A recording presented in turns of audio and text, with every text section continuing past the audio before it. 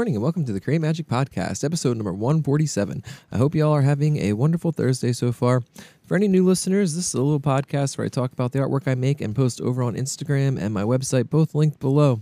Today, we have a snake crawling through a skull in front of a gravestone wrapped around in flowers with two UFOs hovering in the background, and it says, "It's what we do" on the gravestone.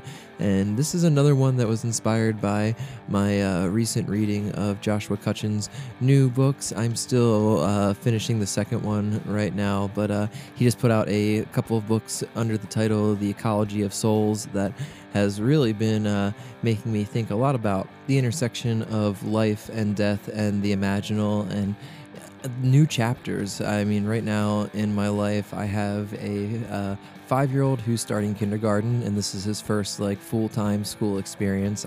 The company I helped start and have been focusing most of my energy into creatively and otherwise for the last 7 years, Brandywine Coffee Roasters, is about to move out of its first space and into a much larger roasting facility, which again feels like another brand new chapter. And all of this is kind of highlighted with this background of me, or background noise of me interacting with a lot more creative and paranormal thinkers and really diving deep into some of these thoughts, and reading books like Joshua Cutchin's has kind of made it seem like it's all part of saying the same thing, and that life is just kind of a series of little deaths and some kind of either rebirths or just new chapters. I like story terminology a lot of the times. It seems more positive, but thinking along the lines of death in general, it's one of the great unifiers as far as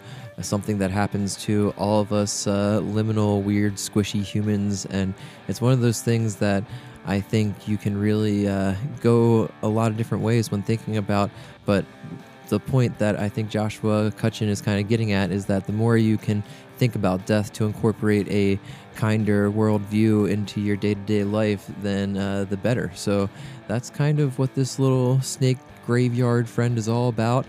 Sorry, that was a lot of rambling and mixed in with a bunch of personal stuff going on that I've been really kind of thinking about the idea of starts and stops a lot. And yeah, all of this is what made this drawing come to life.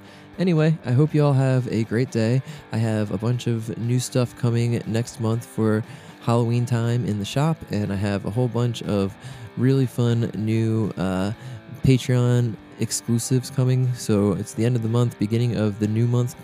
Today is the beginning of the new month. Sorry, yesterday was the end of the month. But it's a great time to get signed up and get these fresh packages coming out right now. Everybody is getting some original watercolor paintings in this one that are very autumnal and slightly spooky season inspired, but definitely lots of fall vibes. So grab a membership if you're interested. Thanks for everybody supporting over there already. It means the world. I hope you all have the best day. I'll talk to you soon. Bye.